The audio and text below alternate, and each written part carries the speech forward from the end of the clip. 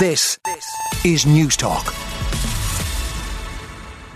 So obviously today, the final day of the evictions ban, unless the government does an extraordinary U-turn later today, which is highly unlikely. The eviction ban will expire at midnight. So that's the inspiration for a lot of the front pages of the papers. The Irish Independent says landlords are snubbing councils' offers for properties. Property owners, landlords, are asking for more money than local councils are willing to pay for homes where tenants have been served with notices to quit. So obviously the big effort from the government is that obviously they're all powerful triumpher of Taoiseach Taoiseach Minister Ryan, and I'd listen to anybody because everybody with eyes or ears can see and hear that there's a huge problem. Risk of homelessness could be used as bargaining chips by sellers trying to get higher prices. A number of local authorities are reporting instances of attempting to buy a property where a tenant was at risk of eviction, but the offers fell apart when councils were unable to pay what the landlords had been asking for. And this obviously is on the front page because the ban on no-fault evictions ends today. The Irish Times looks at a new system which will mean that unregulated agents working for landlords will no longer be able to carry out evictions in the Republic under new laws coming in tomorrow. Tomorrow being the first day evictions can resume following the lifting of the ban. Landlords will also no longer be able to bring in personnel from outside the state at short notice, which we had seen in recent years, people coming in from the north to try and evict tenants in Ireland. So the new laws will mean that the private security authority will authorise any licensed security guard or doorman to carry out evictions backed by laws, allowing them to use force if required. Beginning at the end of this week, it'll become a criminal offence to use unlicensed personnel for evictions, with that new system coming into operation on the expiry of the eviction ban. So evictions will still happen, but people will just have to be regulated to evict you. And then the Irish Daily Mail says that new laws have been approved by the Attorney-General to boost the state's powers to forcibly buy land in an effort to tackle the housing crisis. The Attorney-General has sent draft legislation to the Housing Minister. This is all about compulsory purchase orders, which some of you will be familiar with. Those of us living along the N7 were the subject of compulsory purchase orders when they were widening the road and they took away a bit of people's gardens. But there's new laws now, new powers, which would see swifter transfers of land bought using a compulsory purchase order. So councils will be able to take land and property without the owner's consent, but obviously would pay compensation for it. On to other stories. The Irish Examiner looks at Bord Gáis. If you're a Bord Gáis customer, you're not going to get a price cut because Bord Gáis has no intention of reducing prices in Ireland. And why that is news is that this is despite plans by the parent company of Bord Gáis to cut fees in the British market. So Centrica, which owns Bord Gáis in Ireland and it also owns British Gas, has said it will introduce lower prepaid prices for British customers tomorrow. And what that means is that British Gas would be the cheapest option in Britain for customers. But speaking to the Irish Examiner, a spokesperson for Bord Gáis confirmed that the company will not be lowering prices in Ireland. They say that price cuts across the water are due to updates in Britain's budget, which incentivise the company to reduce energy fees. And I think Bord Gáis would say that the government here hasn't done the same incentives for energy companies to lower prices for customers. So you're not getting a price cut if you're a Bord Gáis customer. The Irish Sun, Seema, he will kill me. This is the inquest into the killing of Seema Banu and her two children, Asfira and Faizan. And Seema Banu predicted she would be murdered by her husband, telling a security guard, "He will kill me." That inquest continues today. Some harrowing evidence emerging from day one of the inquest yesterday. If you heard the news yesterday or saw it last night on the telly, some really upsetting evidence there. The Irish Daily Mirror has a more uplifting story. Safe and Hound.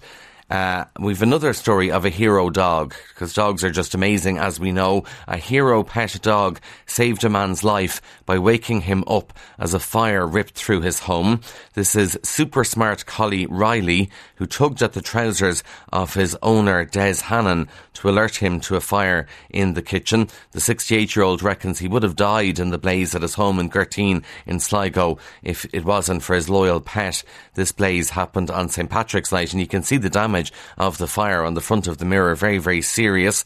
But Mr. Hannon says that Riley, the collie, is a lifesaver. He saved me. So that's just a lovely story on the front of the mirror, and thank God it all worked out well for the two involved there. You might be wondering what the story is with the Pope. Obviously, people get concerned when you hear of an 86-year-old ending up in hospital with respiratory difficulties, but the news is that Pope Francis was back working yesterday from his hospital bed. So he was hospitalised with a respiratory infection, but the Mail says he has resumed working while treatment continues. And obviously now everyone's wondering about Easter, because the Pope is flat out every year for Easter. You have Palm Sunday this weekend. Apparently they're optimistic that the Pope could be discharged in time for Palm Sunday, and then obviously you have Holy Thursday, Good Friday, the Easter Vigil on Saturday, Easter Sunday. So we don't know if the Pope will be able to take part in all the various different services, but I'm sure there are some very ambitious cardinals in the Vatican standing by, ready to take over some of those big services. They did that in the past when Pope John Paul II wasn't well. But anyway, the Pope is back to work. Not many 86-year-olds who would be able to do that, but obviously he is doing well. The Star says that Joe Biden is likely to stay at Dromoland Castle during his visit to Ireland. So we had confirmation yesterday. Joe Biden is going to make a 5-day visit to Ireland. He's coming here on April 11th, and he'll be doing a tour of the country, going to Belfast, Dublin, Mayo and Louth. It looks like he might be doing some sort of address in Stormont, even though they're not sitting up there. But anyway, the Star says he's going to stay in Dromoland Castle. It's going to be used as his base, and he'll then fly around the country in his Marine One helicopter, according to senior sources. Not the first time that a US president has stayed in Dromoland Castle. George Bush stayed there, and obviously Donald Trump stayed in his own Doonbeg. So the price for a hotel room in Dromoland Castle is anywhere between €500 and €1,000 a night for a room.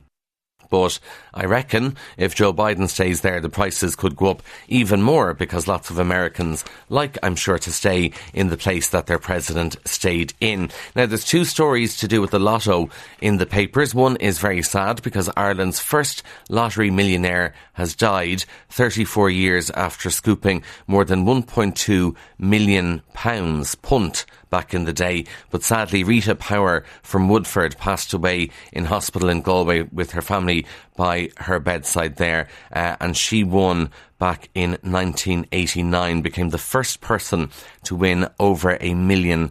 But the other big story in the lotto is that we have the punter who scooped the recent €3.9 million lotto jackpot yesterday, saying they've already begun sharing their luck. They bought their ticket in Meath in Duleek, and the news is that they've already started giving some of their friends some money. They're a lot more generous now than I would be, or maybe some of us would be. They've already started giving some friends money to help change their lives a little. And the winner, who's a male, says, I'm in the process of dividing the remainder of the prize out among the family. So not doing like other winners who maybe leave the country and no one ever knows that they won the lotto or not. Final story comes from the I newspaper, and it's looking at the most fun jobs in the world, or the jobs that are good for a laugh. So they've looked at jobs that involve a lot of chatter, and had the most respondents saying they laugh regularly at work. So think about the most fun jobs out there. Number 1 is actor. In second place is taxi driver. Then it's builder, hairdresser, politicians. You'd think that's a very serious job, but apparently it's great crack, good for a laugh. After politicians, it's journalists and presenters, artists and musicians, salespeople, teachers and nurses. So lots of sarcastic people in those roles, and they're the top 10 jobs good for a laugh. On 106 to 108 FM and newstalk.com. This is Newstalk.